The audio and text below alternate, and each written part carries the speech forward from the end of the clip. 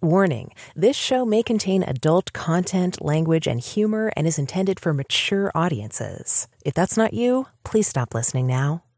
Nothing you hear on Sex and Science Hour is intended as medical advice, financial advice, legal advice, therapy, or really anything other than entertainment. Please take everything you hear with a grain of salt. Oh, and if you're hearing us on an affiliate network, the ideas and views expressed on this show are not necessarily those of the network you're listening on or of any sponsors or affiliate products you might hear about on the show. Now that all that's out of the way, let's start the show. All right, one more disclaimer. We had a little audio fuck up at the beginning of the show. We've had this before. I'm going to try to avoid having it again. But, the content was good, so we didn't want to redo it. Okay, anyway, enough blabbering. Please bear with us for the first 8 minutes. It gets better. Now, on to the show.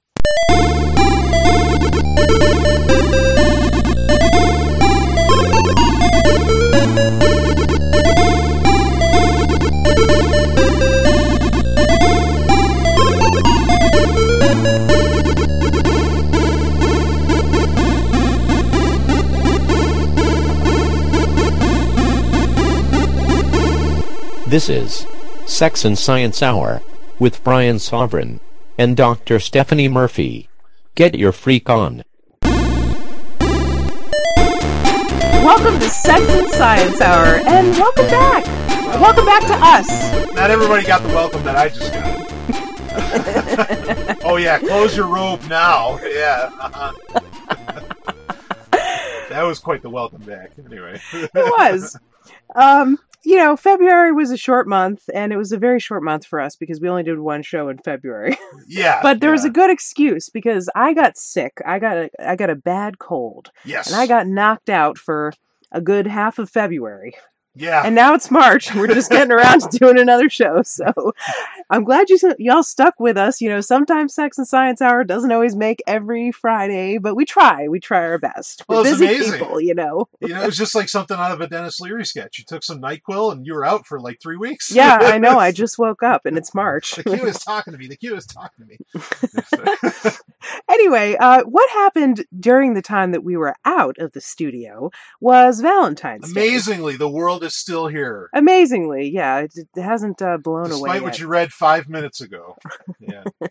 We had Valentine's Day, and, that could be a whole discussion topic, but I think we'll not talk about it because I don't like how Valentine's Day makes a lot of people, it seems to make a lot of people feel bad.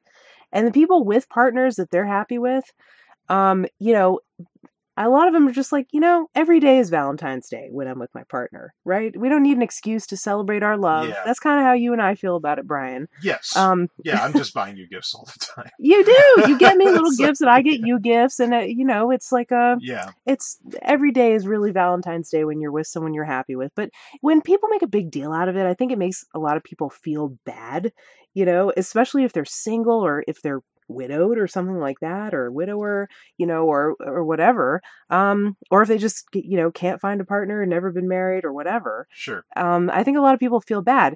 Now, when you're a kid, your first experience of feeling bad on Valentine's Day is if you might get rejected by asking someone to a Valentine's Day school dance. Yeah. And rejection is part of life. I mean, don't you think it's important for people to learn how to take rejection gracefully?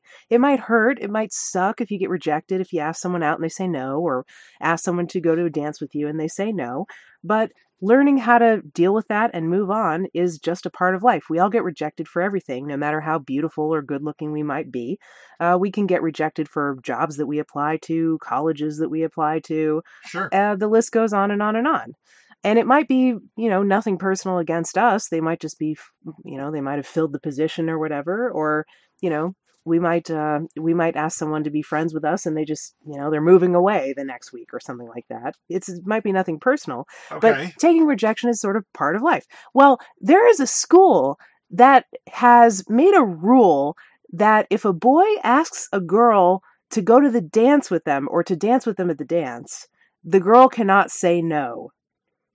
Wait, so there's rejection's not a part of life at this school? Apparently not. Now, this is what they mean. Is this what they mean when they say that kids are being coddled these days and they're turning into special snowflakes who don't never have anything bad happen to them and always get a participation trophy?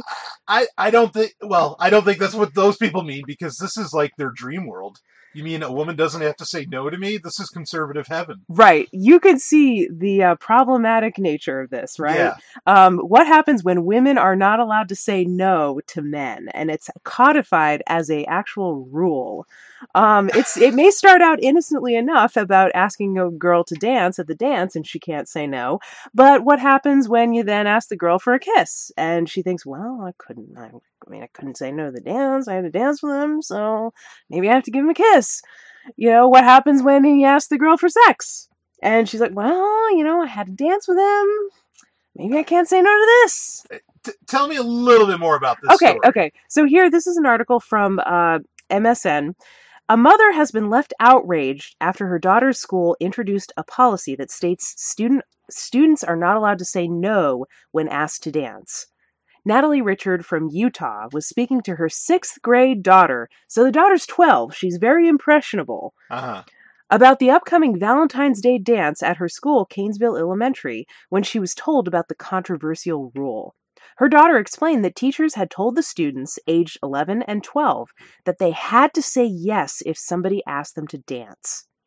In disbelief, Ms. Richard said that she must have misunderstood what they were saying. However, after speaking to the school, she soon realized that the statement was true. The teacher said she can't. She has to say yes. She has to accept. And I said, excuse me? Ms. Richard told Fox 13. Shocked by the policy, the mother took the concerns to the school principal, but was simply told that that's just how they do their dances. Lane Finley with the Weber School District confirmed that it is in fact a rule, but added that it's meant to teach students to be inclusive. Please be respectful, be polite, Mr. Finley said. We want to promote kindness, so when you say yes, so we want you to say yes when someone asks you to dance. Mandatory kindness, Brian. You have to be kind. We need. Of course, he thinks it's kindness, right? Yeah, right. He doesn't see how rapey it is. Where's Kevin Bacon when you need him? There needs to be a shakeup at this school dance. I mean, I guess at least there's a dance. This isn't Footloose or anything, right? But this is what the hell? This is right? actually it's worse. So weird, yeah. Than if you were told you couldn't have a dance. Right. In town. You're being told it's worse. Mandatory dancing. You have to say yes and you have to dance. How old was she? Which is what they say? 12. 12? Sixth grade.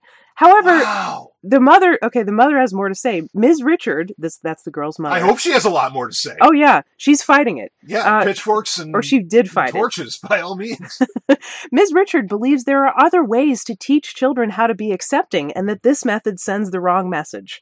Well, I agree with her. She says it sends a bad message to girls that girls have to say yes, and it sends a bad message to boys that girls can't say no, she explained. Psychologically, my daughter keeps coming to me and saying, I can't say no to a boy. That's the message my kids are getting.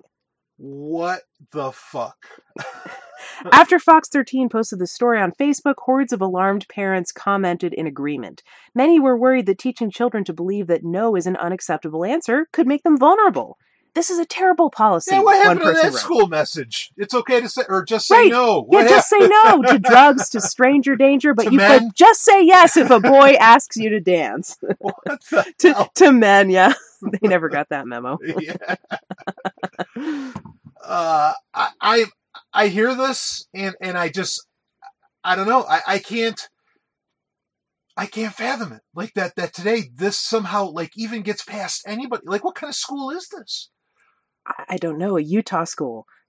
Well, we goofed up and we just realized that our audio quality was bad, but we're just going to keep rolling because, it was good content. Well, suddenly it made sense. Yeah. I don't know how I missed this in the beginning. I guess I wasn't listening well enough. That the school was in Utah? That it was in Utah. Yeah, that's right. So here's the reason, first off, that there's dances, because as I understand it, it's a training ground. It's a gender training ground for marriage. In Mormonism. Yeah, in Mormonism. In Mormonism, dances are... That's a big deal. That's a big deal. Yep. Like, you do that. Mm-hmm. And then, now look, I know there's probably some listeners that are Mormons. Okay, and believe me, I'm sure. There's probably also listeners who are ex-Mormons. Yes, that too. This is an outcry. Like, I think the way that this got passed The way that this became a thing was literally because of Mormonism. I'm just going to say it. Like, I mean, that's right. It's all in keeping with the traditional gender roles. And, a boy asks a girl to dance and the girl is supposed to say yes. Yeah. In just about any other public school, like even 20 years ago when I was in public school, there's no way that this would have lasted. This wouldn't have gotten past the board for a second. Yeah. And that's why. And that's generations of women sad. that have been told they can't say no to a man or question or challenge a man. Well, sad. I have some good news. There's an update. They actually changed the policy because of the public outcry. So it's 2018, folks. Yeah. Girls should be able to say no to boys. Welcome to the future. Yeah, welcome to the future. It's a good future. There's more coming up. We got our science segment happening here on Sex and Science Hour. You don't want to miss that, so stay tuned.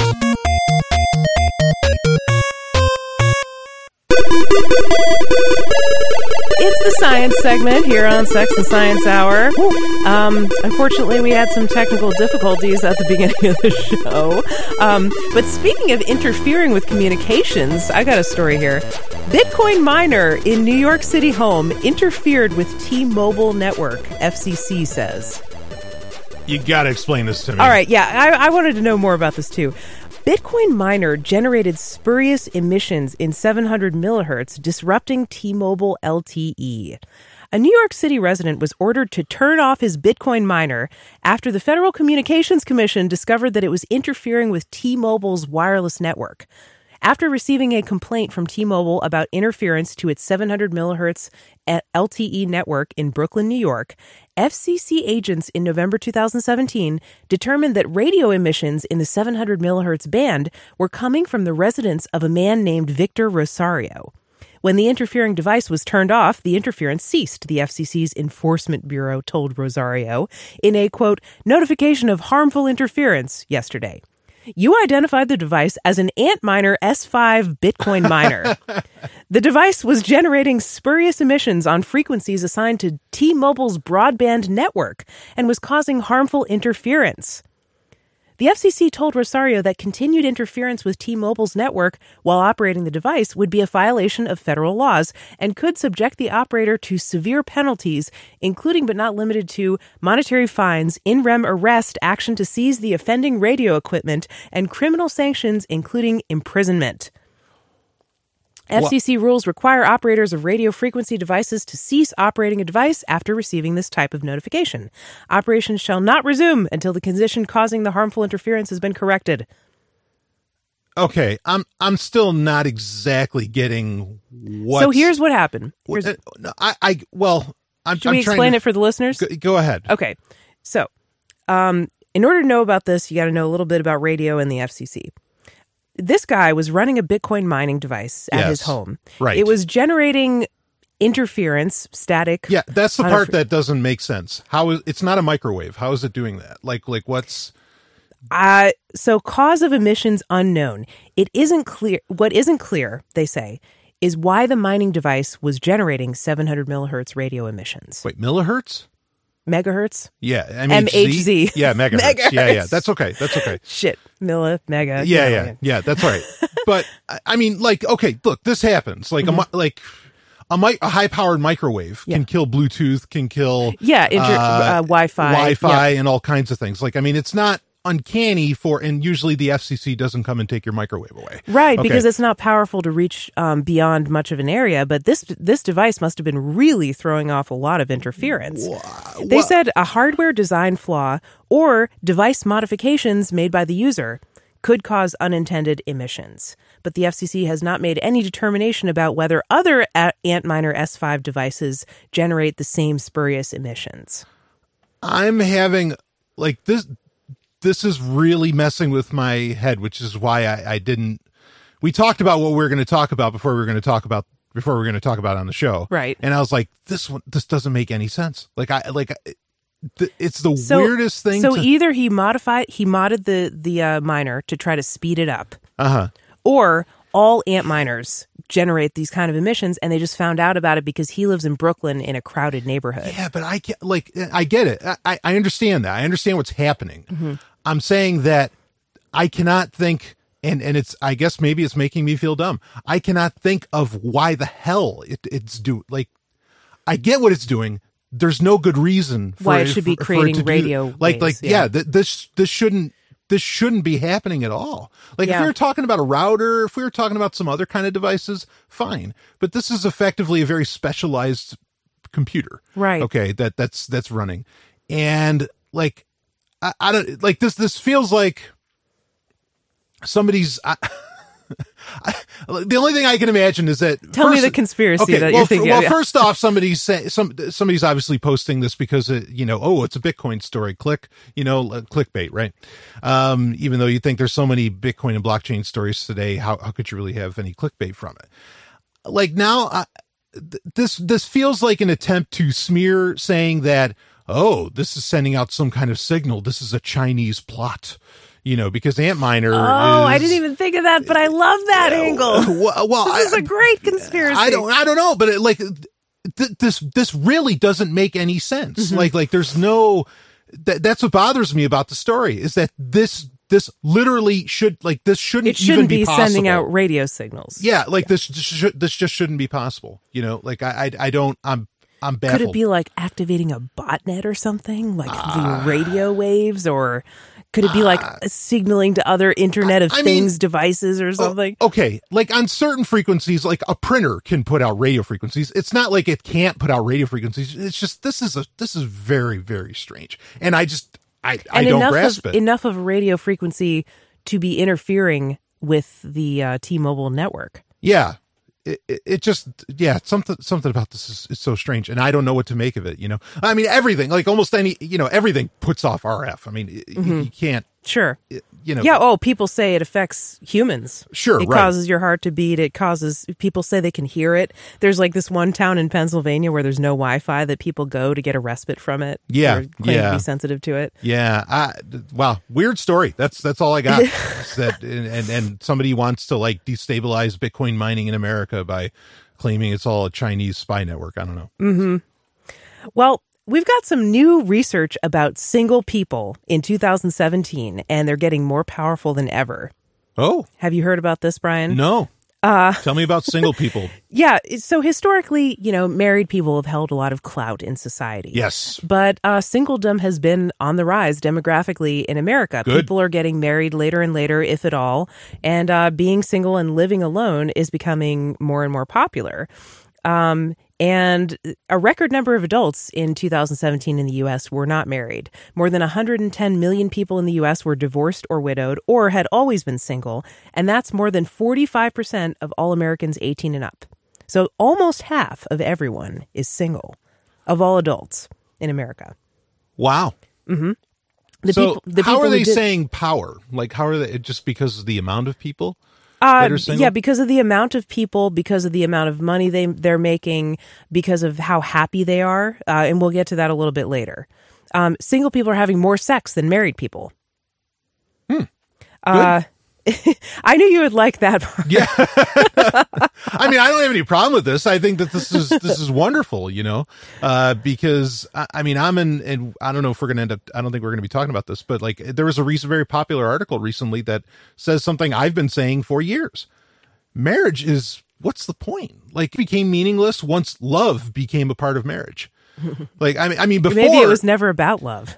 Well, it wasn't. We know that. Like, I mean, just a little over 100, or not even 100 years ago, marriage and love were not, like, most of the time were not part and parcel. For the plebes, sure. For the little people, for the peons, it was a part of love. But for everybody else, it had nothing to do with it.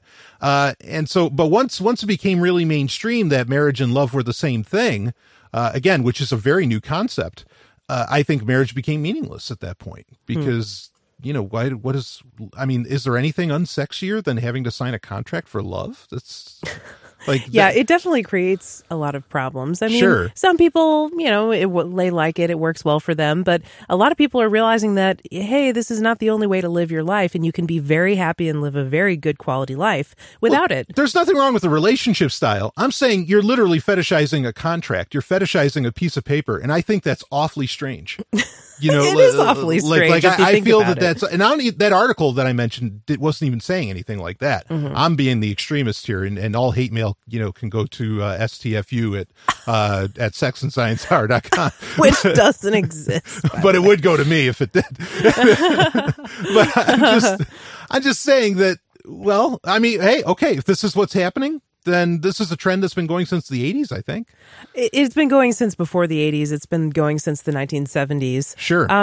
So the two biggest takeaways from this: unmarried people have more sex than married people, and they live longer. Marriage doesn't mean better health anymore. Oh. It used to be that like married people, especially men, got a benefit from being married and they actually lived longer. Sure. But now that's maybe not necessarily true. So let's go to the marriage doesn't mean better health. Okay. So in one study, researchers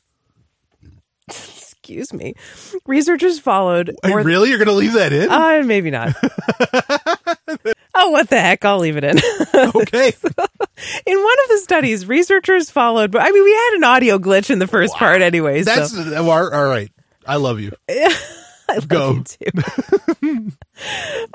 In one study, researchers followed more than 79,000 U.S. women between the ages of 50 and 79 over a 3-year period, tracking whether they got married or started a serious relationship, stayed married, got divorced or separated, or stayed single. Author Randa Kutob and her colleagues took repeated measurements of the women's waist size, body mass index, blood pressure, and asked them about their smoking, drinking, exercise, and eating habits. With just one exception, every significant finding favored the women who either stayed single instead of getting married or who got divorced instead of staying married. Uh-huh. For example, the women who married gained more weight and drank more alcohol than those who stayed single. No way. How much are they adding in children into this mix? Well, they're 50 years old. So they're over 50 years old, so they're probably not adding children. The women who got divorced ate healthier, exercised more, and had smaller waists than the women who stayed married. The one exception was that the women who were divorced were more likely to start smoking than the women who stayed married. Well, it's because they're having such great sex. Again, finally. In the second study, yeah, they need a cigarette. Yeah. In the second study, a 16-year survey of more than 11,000 Swiss men and women, the people who had married reported slightly worse overall health than they had when they were single, even taking into account changes in health that often occur with age. And in the third study, sociologist Dimitri Tumin surveyed more than 12,000 adults in the U.S. who got married for the first time to see if they described their general health as better after they got married or better when they were single. He broke the data down in several ways. He examined men's marriages separately from women's. He conducted separate analyses of the marriages of people born in different decades. He evaluated marriages that lasted different lengths of time. And in all the scenarios he looked at, with one exception, the people who got married never reported being healthier. The exception was for the oldest women, born between 1955 and 64, whose marriages lasted at least 10 years, who considered themselves slightly healthier. Okay. Yeah, I mean, that's a big blow to the idea that marriage makes you healthy. Yeah, sure, right. Wow. Now, single people are having more sex than married people. Moving on past the teens to people 18 and older, adults are having less sex than they used to. Analyzing survey data collected from more than 26,000 people between 1989 and 2014, researchers found that the average person now has sex around 9 fewer times per year than the average person in the early 90s. Oh, Brian, I bet you'll have something to say about that. Well... Why is it? Is it because of computers, Tinder? Yeah.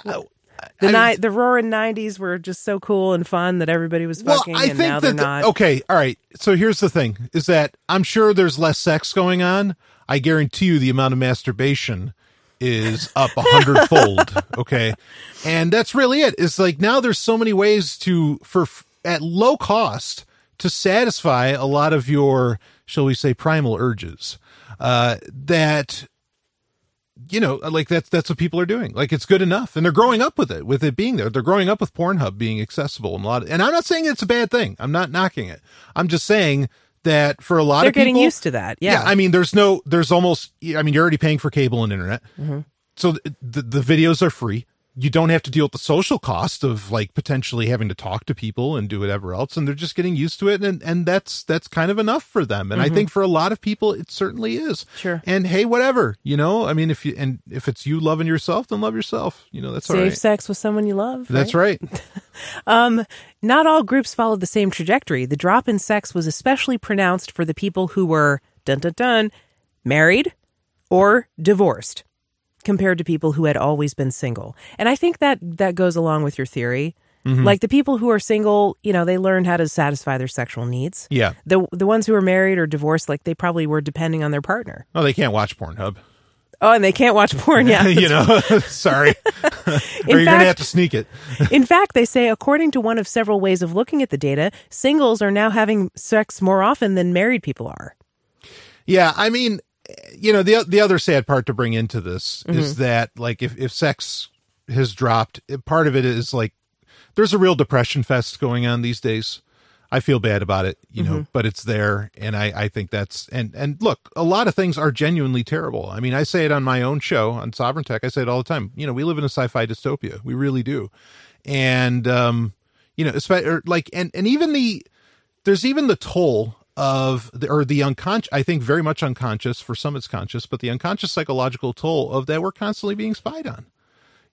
And I think that hits people. And, these little stories, NSA does this, NSA does that. You may not think it affects your sex life, but unconsciously, what's going on. Oh, yeah. People are most free when they're anonymous and and they feel like they have privacy. Sure. Right. In some ways. Right? Yeah. Yeah. So I think there's a lot of that. And the music, this is another, I don't know how much time I want to spend on this.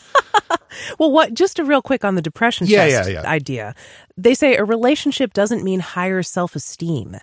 Right. As teens shrug at the idea of dating and adults put off or skip marriage altogether, skeptics might wonder, well, aren't they missing out on all the boost of self-esteem that comes from having someone? Well, not really. In a landmark study on the link between romantic relationships and self-esteem, researchers Eva C. Luciano and Ulrich Orth studied more than 9,000 adults in Germany as they entered or ended romantic relationships or stayed single. Their conclusion? Quote, beginning a relationship improves self-esteem if and only if the relationship is well-functioning, stable, and holds for at least a certain period of time, in the present research, 1 year or longer. End quote. People who started new romantic relationships that failed to last a year ended up with lower self-esteem than the people who stayed single. There was nothing magical about marriage either. People who married enjoyed no better self-esteem than those who stayed in romantic relationships without tying the knot. Well, a couple things. One, and this is cliche to say, most people that get together are just dying together instead of living together. Geez. No, they are. I mean, like how many people are actually like continue to grow? Most people get lazy when they get in a relationship, and people complain about it, and people know this. That's one of the big criticisms of marriage, is that you can start taking your partner for granted because they're locked in. They've signed that contract. And I mean, I agree with what the article is saying, that like, basically, I think there are a lot of people out there who think that if they get married, it will make them happy. And they don't even really care, like, who they get married to. They want a husband or a wife. They want the idea of marriage, of someone who will love them forever. But that's not even necessarily true when you get married. Your spouse could fall out of love with you. They could die. They could become a different person. They could change. There's no guarantees about all that. Sure. And marriage, just the idea of marriage, I think a lot of people think it will make them happy, but in reality, happiness comes from you, not from somebody loving you or somebody keeping you forever or whatever. Well, and look, all of these institutions, dating, boyfriend, girlfriend, marriage, all of the above, are cheap today. They are really cheap. I mean, if you need to, and I know you love the show, and that's okay, but like you think of something like Married at First Sight. Okay, like this, I do this love TV that show, yeah. Right? But I mean, it's making. But I love it because it makes a mockery of marriage. Well, you took the words right out of my mouth. It makes a mockery of marriage, right? So marriage is cheap. Relationships, swipe away. Like all of it's cheap.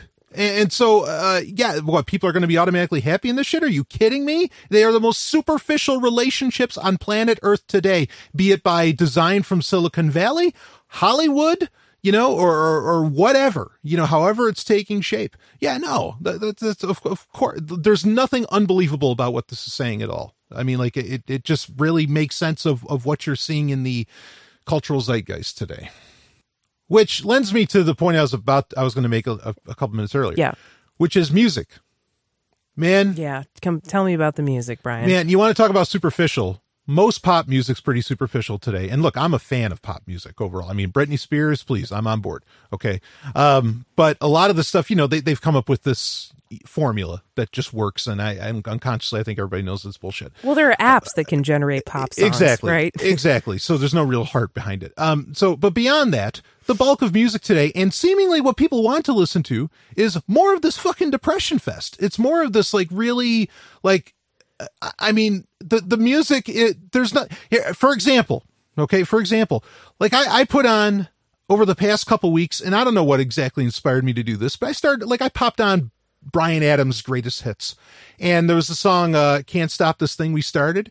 I'm grinning ear to ear the whole time I'm listening to that. And I'm going, wow, like, this is so happy. This is so enjoyable. This is so much fun. Like, you can't stop smiling when you listen to it. As long as you can get past the cheese and your life hasn't turned into so much shit that you're just like, well, I can't accept any kind of happiness. Okay. As long as you've gotten past that, you listen to that, and I mean, you're just smiling. It's so wonderful, and I think that and this has been going on since the aughts, where like the aughts there's no identifier. People talk about this like for the decade, like there's no real way to describe what the aughts are. It's where you could describe the 80s as the decade of greed, right? The 90s is kind of the sequel to that and everything. Yeah, the aughts was just like not. The aughts has no style. Yeah, 9/11 and right. 2008. Yeah, because everything that's being put out there just has absolutely no meaning, no real heart behind it. There's no joy, there's no fun in it. And I think people don't pay attention to the music enough. And there's lots of quotes historically about the power of music.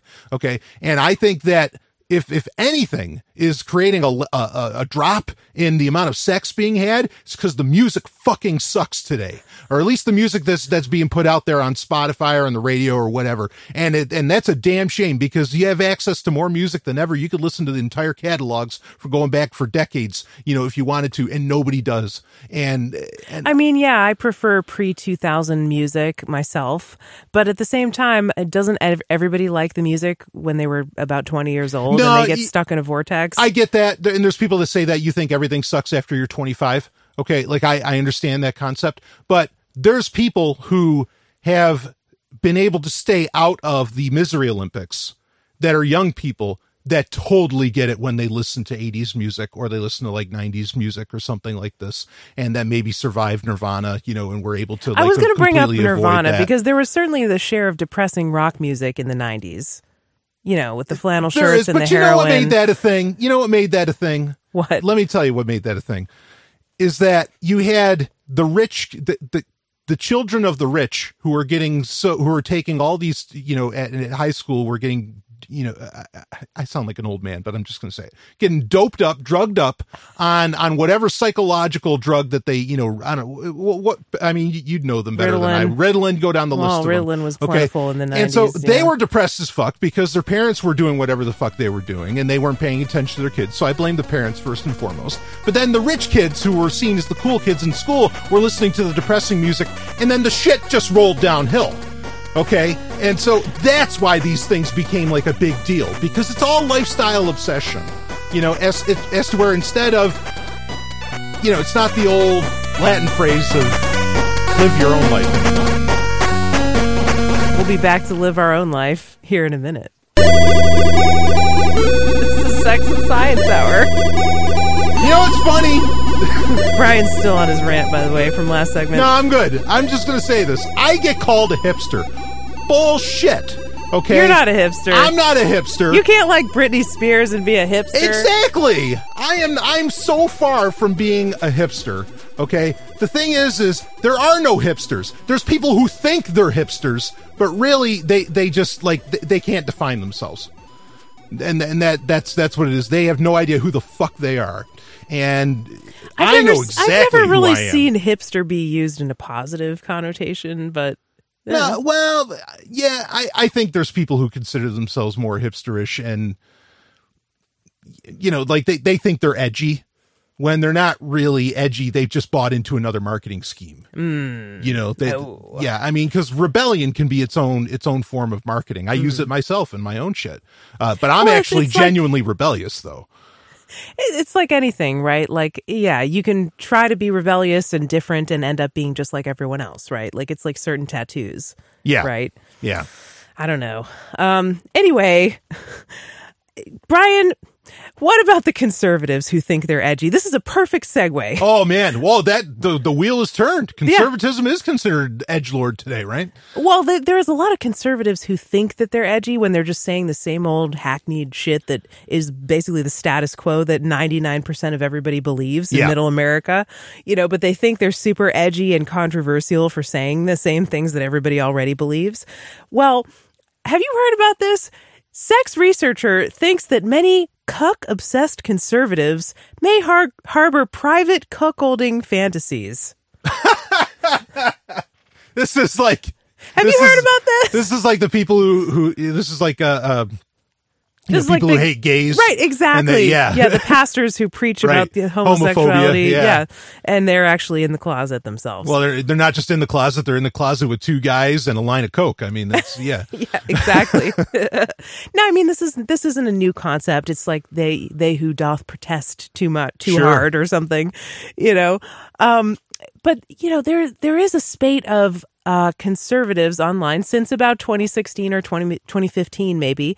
They've been using this word cuck as an insult. And it's used as an insult to mean like, a man who's not really that manly, right? It's used to insult someone and say they're weak, they're not very powerful, they're letting women tell them what to do.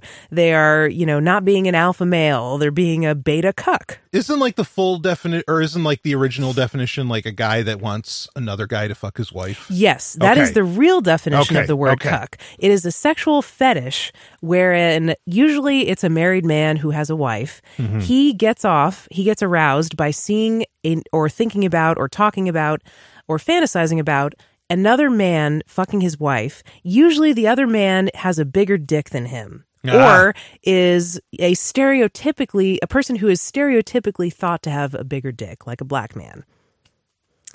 And they get turned on by that. That's cuckolding. And a woman who likes cuckolding is a cuck queen. All right. Yeah. Okay. But the man who likes it is a cuck. Is there a term for a guy that likes seeing another woman fuck his wife? Not yet. Not that I know of. Okay. If you know of it, show at sexandsciencehour.com. That's right. Or you can you can send it into our Facebook page. Our Facebook group is the Sex and Science Hour podcast community. You can tell us about that. But yeah, that is the actual definition of cuckolding. It's a fetish. And by the way, like when we define those terms, there's no judgment. We're not kink shaming or judging the fetish or anything like that. I do think it's kind of, I don't like the idea that conservatives use this as a ostensibly non-sexual kind of insult, right? I mean, it's kind of a good word. It sounds like a little bit like fuck or something like that. It sounds angry, it's like, oh, you cuck, it sounds mean and angry and whatever just by the sound of it. But it always irked me that they were using it incorrectly, Like I saw somebody in an online argument, this alt-right dude, calling a 12-year-old boy a cuck because the 12-year-old boy was doing a rap about social justice. Yeah. And white privilege. And this guy called this little kid a cuck. I'm like, so manly. This kid is probably a virgin. Kids. Like, just leave him alone. Yeah, exactly. So manly. Why don't you pick on someone your own size? I still haven't forgotten about that. But I mean, I've seen worse uses too. But it always bothered me how they were using the term incorrectly because I always heard it in the fetish sense. I knew what a cuck was before it became into popular parlance. So I'm going to read you from this article and you can make up your own mind about what you think about this. Sex researcher thinks many cuck-obsessed conservatives have private cuckoldry fantasies. This is from Gizmodo. After a spat about a news story endorsing cuckoldry, a sex researcher suggested on Twitter that many male conservatives are using faux scorn to hide their own personal fantasies of having other men sleep with their partners. The saga began on Thursday when CNN published a story titled "Cuckolding Could Be Positive for Some Couples," study says. The Post summarized a journal article recently published in the Archives of Sexual Behavior as follows. This is a quote from the study that this was all based on. Acting on cuckolding fantasies can be a largely positive experience for many couples and hardly a sign of weakness. Cuckoldry, of course, is when a person's partner bones a third party. As a sexual fantasy, it frequently involves that person watching. Hey, you know what? Maybe if you want to see your wife get fucked by a woman with a strap on, that could be cuckolding. Okay. I think that counts, right? What do you guys think? Let us know. Yeah. As a sexual fantasy, it frequently involves that person watching. For right-wing trolls, the concept has become a meme bordering on a verbal tick, with cuck used as an insult to refer to conservatives who are not right-wing trolls, and generally to men they consider weak. The slur often has racist undertones. Alt-right memes regularly depict cucks, in quotes, perpetrating, quote, white genocide by inviting black men to sweep with their wives. The horror! The study published last month studies only 580 gay men, and we initially chose not to write about it at all. Promoting cuckoldry in the science section of a tech blog seemed frankly off-brand, and I typically shy away from covering survey-based correlation studies, which I think have inherent weaknesses. That is, until Paul Joseph Watson, editor-at-large for the right-wing conspiracy theory peddling website InfoWars, shared a screenshot of the post, we assume derisively, and David Ley, one of the study's authors, responded. So Paul Joseph Watson tweets this article from CNN saying, CNN is literally promoting cuckoldry. And then David Ley responds, as one of the authors of this research, I find this thread fascinating. I've noted the conservative obsession with cuckolding, #cuckolding, and suggest that this faux scorn masks a whole lot of hidden fantasy and desire. I love that response. Ley said, I honestly didn't know who he even was. He's talking about Paul Joseph Watson, who he tweeted at. But the research indicates that it is extremely likely that many of his followers enjoy this sexual fantasy. I always get sad and concerned when I see people publicly shaming healthy, normative sexual fantasies and behaviors. Hopefully, by opening up this dialogue, some of his followers might feel less ashamed and concerned about their fantasies. I love that. It's so condescending, but it's like just awesome at the same time. It's just great. Yeah. According to Ley, forthcoming research by study co-author shows that as many as 58% of males, quote, endorse a fantasy of watching their female partner with other men. So as many as 60% of men might literally be into cuckolding, at least fantasizing about it. Based on those numbers, Ley suspects that many of Paul Joseph Watson's followers are included. Yeah, I think, all right, so 2 points. Okay. One, I think if you're and Paul Joseph Watson is part of a broader movement, like the whole InfoWars thing, and right. One could even maybe include concepts like a liberty movement, things like this, okay, that people wrap him up with, or conservative movements, whatever. I think guys even buying into movements might be a sign of not being a real man. You know what I mean? Why? No, I don't know what you mean. Explain that. You're going to have to back that up. Okay. Well, I mean, if you're already, like, I think a lot of times people want to get involved with, like, Paul Joseph Watson is very, very political, and you'd want to get, like, fall into political movements and all this stuff.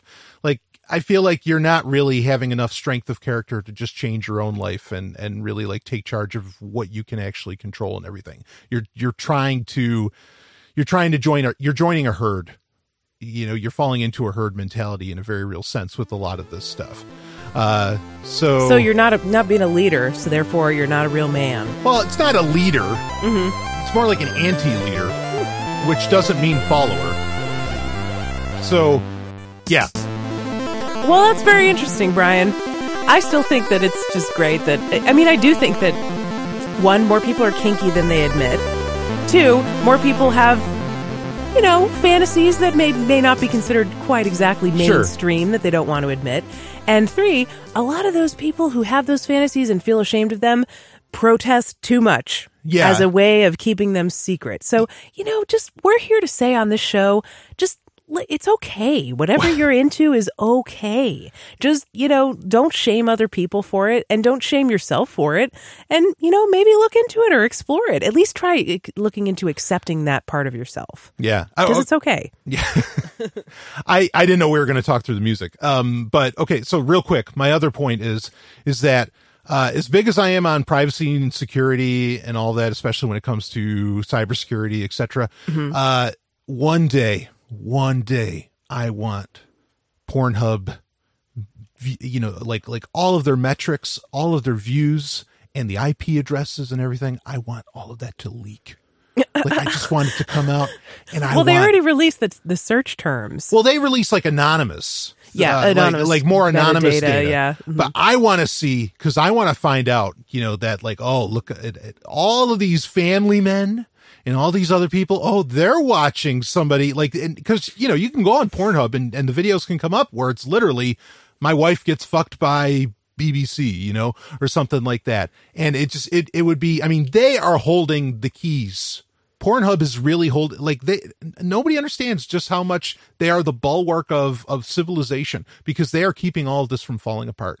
Because if they let loose what they know, it'd be all over.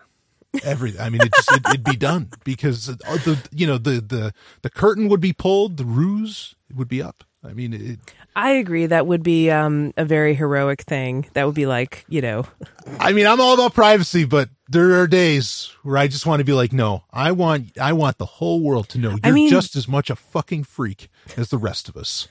The leaks of the Ashley Madison stuff were a lot like that. Yeah. There were so many people on it. There were so many people. And that's just the tip of the iceberg. But anyway, maybe we can help bring about the downfall of society, right? Of prudish society by talking to people about how to talk dirty, because we got a question about that. You're already talking as hot as I could get. Downfall of society, please. Man, I got a student offer the size of. Oh, I'm just being hyperbolic. I don't want really society to fall down. Society doesn't exist anymore. But we did get this question. Okay, so this person says, "Hey, freaky people, here's a juicy question for you.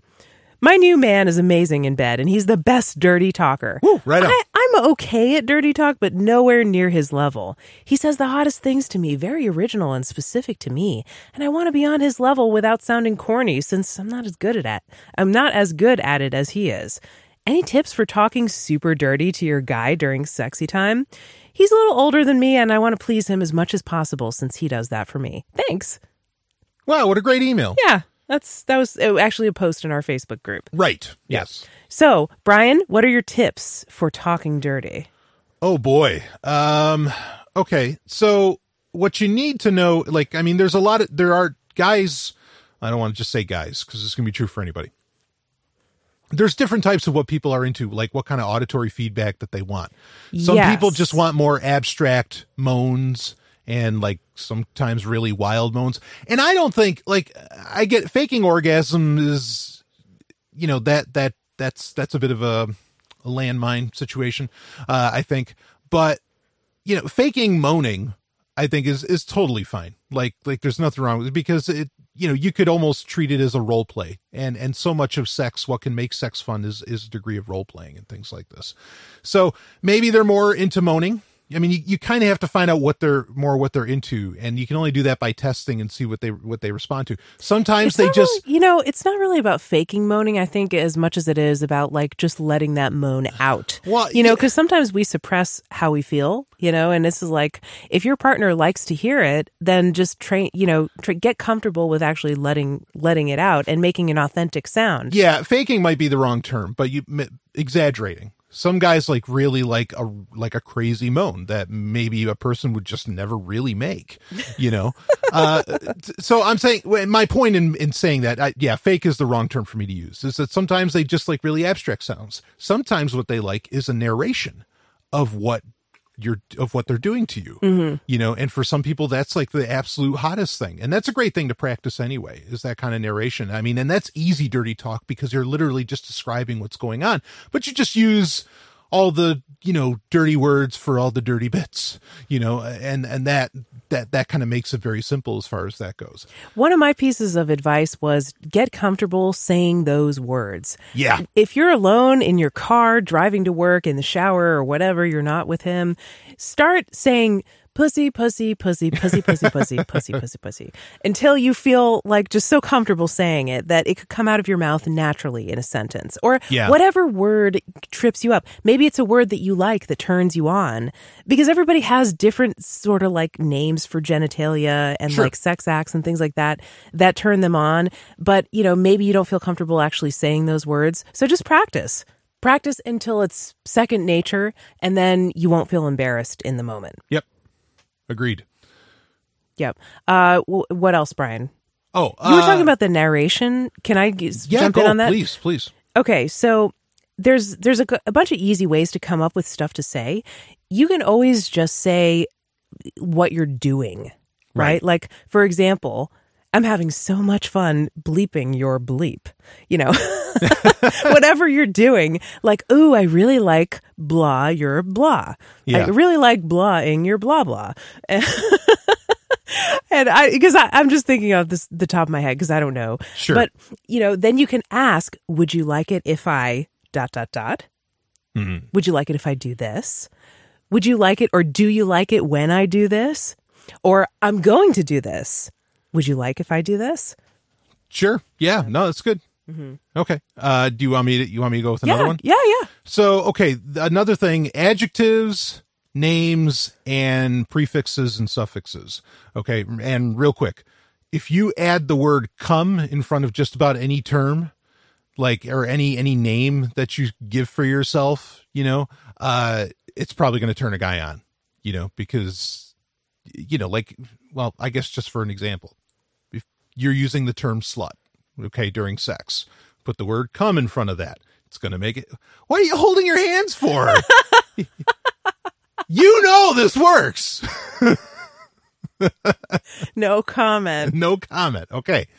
The other thing that might be enjoyable is, like, I don't know, having a pet name for your guy, since this is a gal to a guy, and that pet name could be master, sir, captain, all kinds of things. Something that makes him feel like not a cuck, right? Yeah, sure. Something that makes him feel like kind of like powerful. Makes him feel like the man. Yeah. And then another thing to do with that is that I've never known a guy who didn't like hearing the phrase big in front of anything being talked about. Of course. Okay. Of course. Yeah. Even if it's like big shoulders or something. Yeah, exactly. It doesn't have to be dick. No, like it could, you put big in front of anything. But I mean, it probably will be dick, of course. Yeah, sure, which is fine. So whether it's true or not, what the hell? No, I mean, I like pet names. I love little terms of endearment that make me feel special and cherished and taken care of and stuff like that. Yeah, the pet names is I mean, again, they can be very masculine pet names, you know, very powerful pet names, but the pet names is a big one, because like pet names can really, I think they can fire off stuff in the brain just like a hug. I mean, like it's a closeness. It's a genuine closeness that you can feel. So that's a really important part of dirty talk, in my opinion. Yeah, I like that use of adjectives. Some people really get off on like exaggerating the gendered kind of stuff. Like, you know, they want to feel masculine or they want to feel feminine, but you can always take the gender out of it and just say that your partner is beautiful, or like they make you feel so good. Like, tell them how good they make you feel. Yeah. All right. Last one. This is it.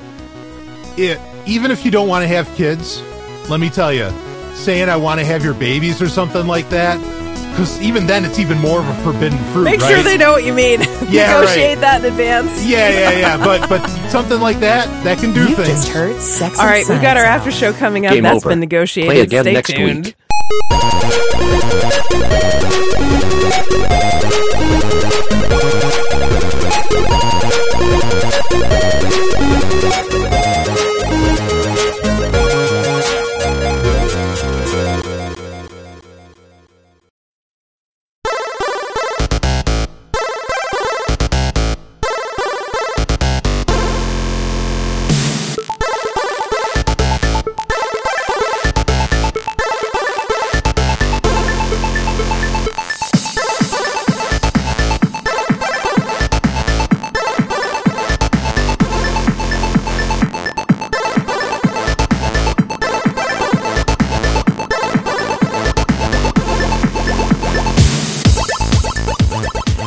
Back to the after show. Brian has found out what Juuling is. I'm glad you brought it up, because I was going to, goddammit.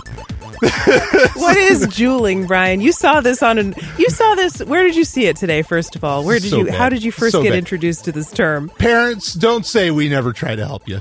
All right. I was on I-09. Okay. Which is a property, not Gawker really anymore. But anyway, it's where I find out about a lot of shit that's coming out that's nerd related. And on the sidebar, they'll have, because it's part of all these different properties like Gizmodo and Lifehacker and all those different ones. Uh-huh. And on the left-hand side, they'll have stories from their other properties. And one of them was what parents need to know about Juuling. And all there is there's this young girl in it, and she has like smoke around her and everything on the thumbnail. And I'm like, look... And I said to myself, I was like, all right, I think I'm getting old because I don't fucking want to know what the hell that is. Like, I have no interest in finding out what Juuling is. Ooh, all the kids are doing it. Like, I don't think anyone's ever heard of it. Don't feel bad. Right. But the thing is, I realized, of course, what it really is. I'm not getting old. In fact, I'm like one of the youngest people I know, or one of the most youthful people I know. What's really going on is like I think I've been able to turn off the I'll read whatever I'm told to read programming in my brain. Yes, so which most other people can't do. You know, I mean, just look on Twitter. But anyway, so Juuling is a Juul, Juul, is a little e-cigarette that looks like a flash drive. That looks like a very tiny flash drive. Okay. But it's an e-cigarette. Can you take it through the TSA? Probably. Okay. And so that's the thing. You can hide it from your parents. Yeah, or it looks like something that might have schoolwork on it or whatever, I guess. Mm-hmm. And so kids are Juuling in the boys' room these days. And so it's basically like vaping. Yeah, it's vaping. Okay. That's all it is vaping. But it's they call vaping from something that's disguised to look like a flash drive. Right, and so they call it Juuling. And like this is news. Like what the fuck? Like what the fuck? Seriously. Kids have been smoking in school for come on. And I told myself earlier, in fact, I told this to you, Stephanie, this was just before, or while we were having dinner. I said, so I saw the story that said what parents need to know about Juuling, and I don't want to know. Like, I didn't click on it. I'm not interested. You did. And then suddenly, like, I was like, I went back to IO9 and there's that story, and I'm like, fucking shit. And so I clicked on it. I'm like, all right, what is this Juuling? Just because I was so pissed off about it. And I click on it. Of course, I have my ad blocker on, so they're not making money off of me. And are they mining cryptos with your browser? Yeah, my ad blocker would block that too, thankfully. But anyway, yeah, that's what it is. Wow. Juuling, folks. So do you feel?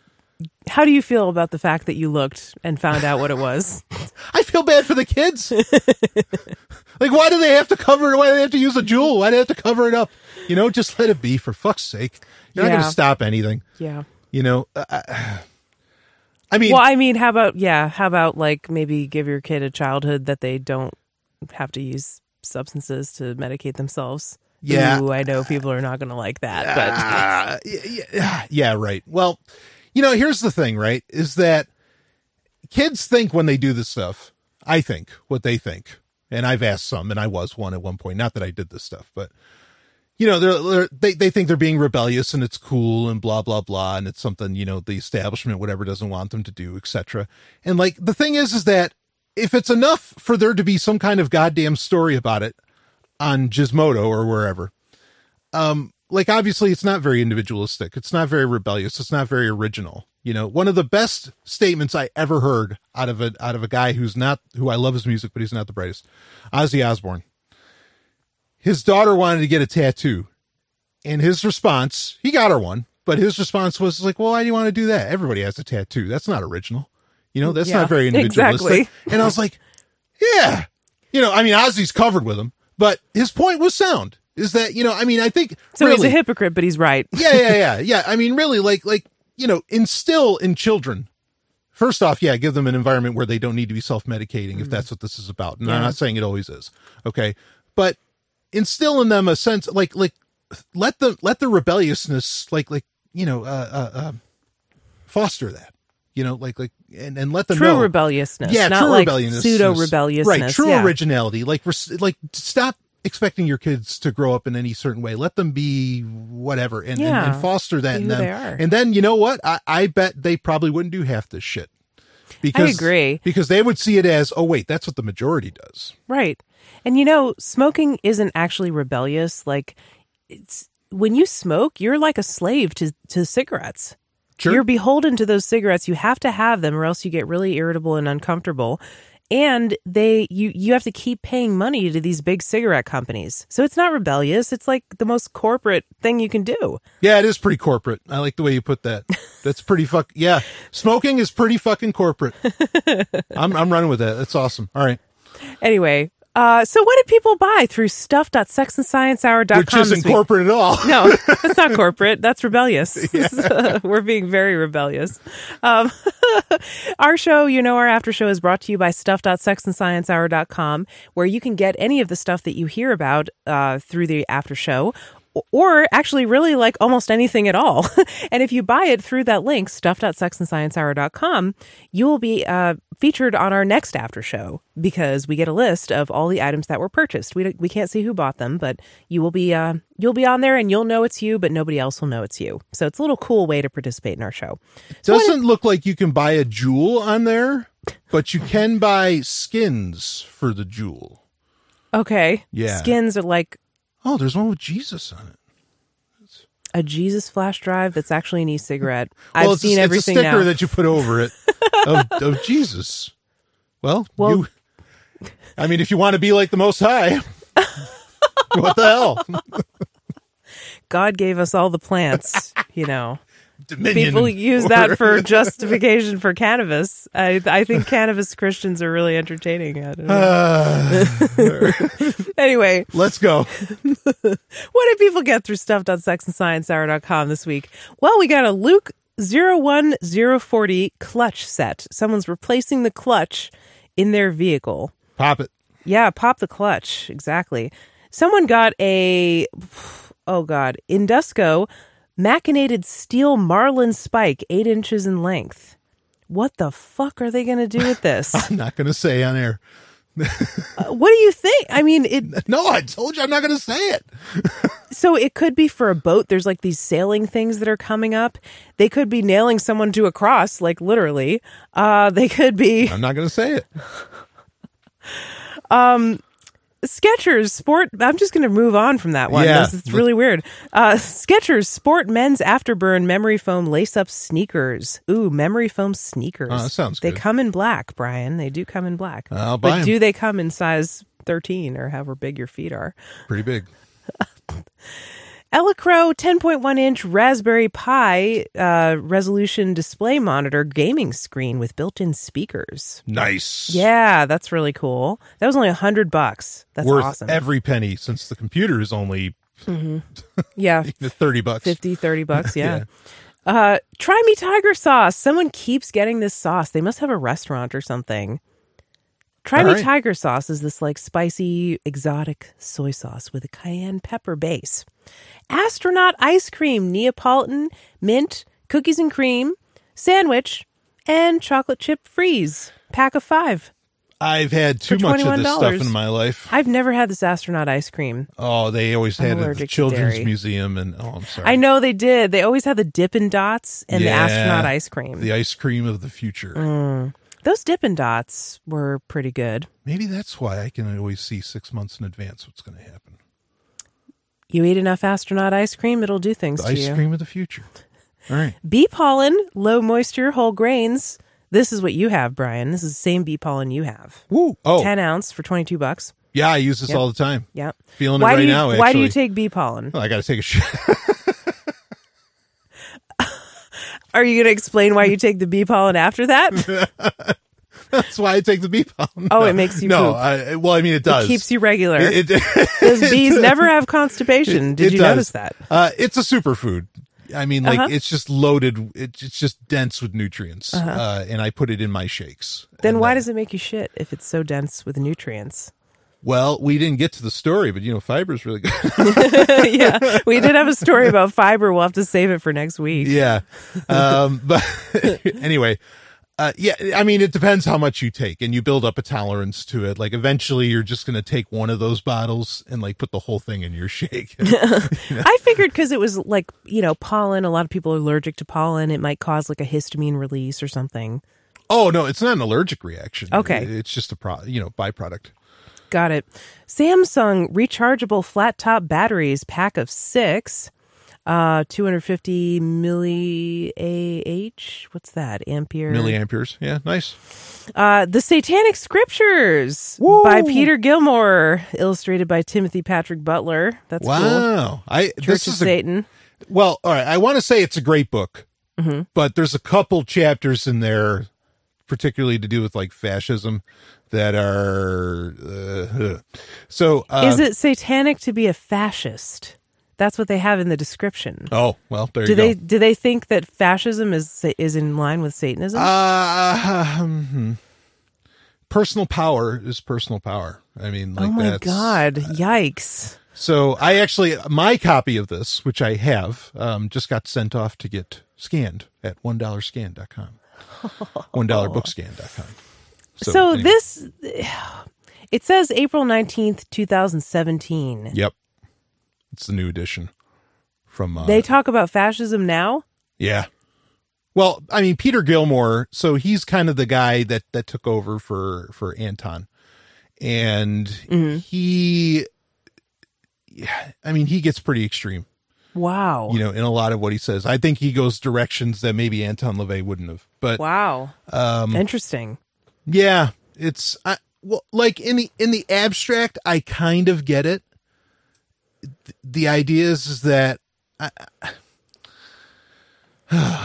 boy, okay, you're just looking at me, and I'm like, well, you sound like you're going to say something. I'm curious to see what you're going to say. Okay, fascism's not a good thing. Fascism, right? I agree with that not being a good thing. Yeah. Okay, but what stops fascism from being a part of a healthy human being or part of like the healthy human condition? What should stop it is the biological, universal, or part of you that is empathy. Empathy is a biological constant. Yeah, whatever. I mean, like it's a part of the human makeup. Okay. It's not a philosophy. I think people think of empathy as like a philosophy or some kind of like moral code or something like that. No, it's biological. It's a function. It's a function. Yeah, thank you. Biological function. That's the word I was looking for. And that is, only when you lose that do I think you could possibly think fascism is okay. But in the abstract notion that like whatever you're capable of, who's to stop you? Well, I mean, it's kind of nihilist, but who is to stop you? I mean that like it's you're getting very post morality, in saying this. Oh my God. I don't know if we can ever get past morality. I mean, well, morality doesn't exist. Like, I mean, real, and this isn't a satanic thing. Like this isn't part of the Church of Satan. The idea that morality doesn't exist. There's lots of people. There's people who honestly would love Christianity that think morality doesn't exist. I'm not going to mention any name. Okay. What? I'm just thinking about that. Morality doesn't exist. Right. What do you mean by that? Okay.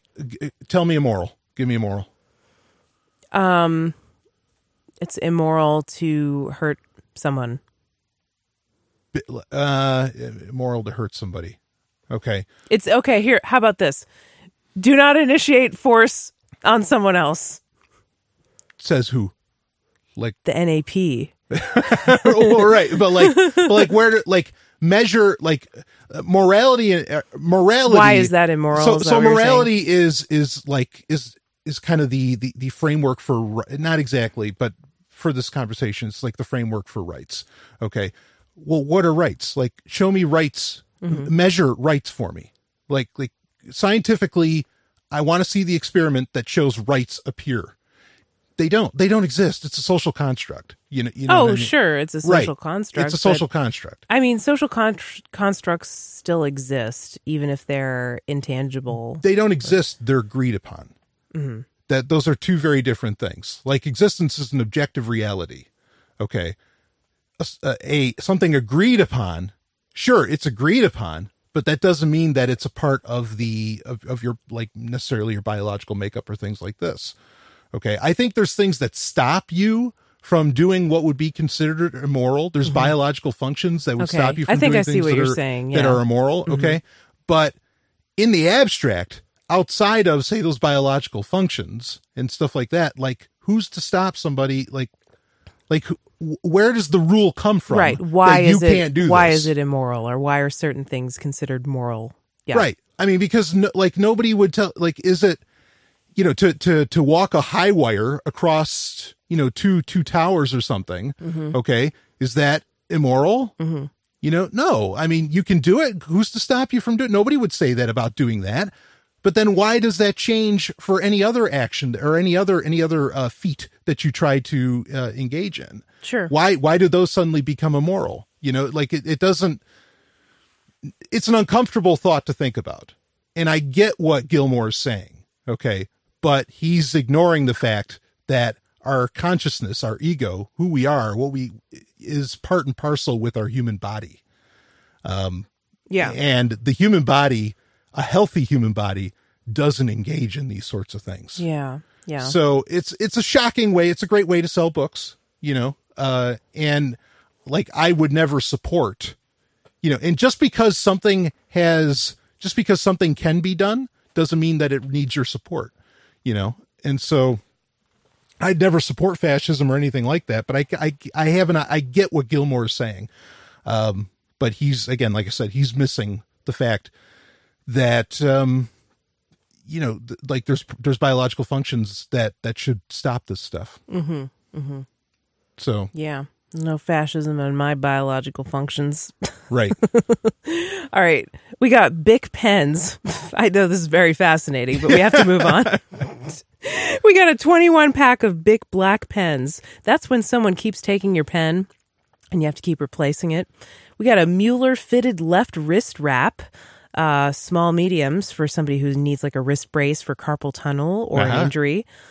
We got Sunstone Volume 5. This is looks like an anime or something. Oh, no, you would love Sunstone. Really? Why? Because it's all gay? lesbian. Oh my God, it looks gay. I like it. I already like it. Tons of BDSM. You would love, it's bi too. I mean, like, it's all that. Oh, Sunstone's a great comic series. Oh, cool. It's a comic series. Okay. I'm a big fan. Oh, yeah, this looks really gay. I'm going to have to check it out. Yeah, it's kinky. I have all the volumes. I can send them to you. Oh, man.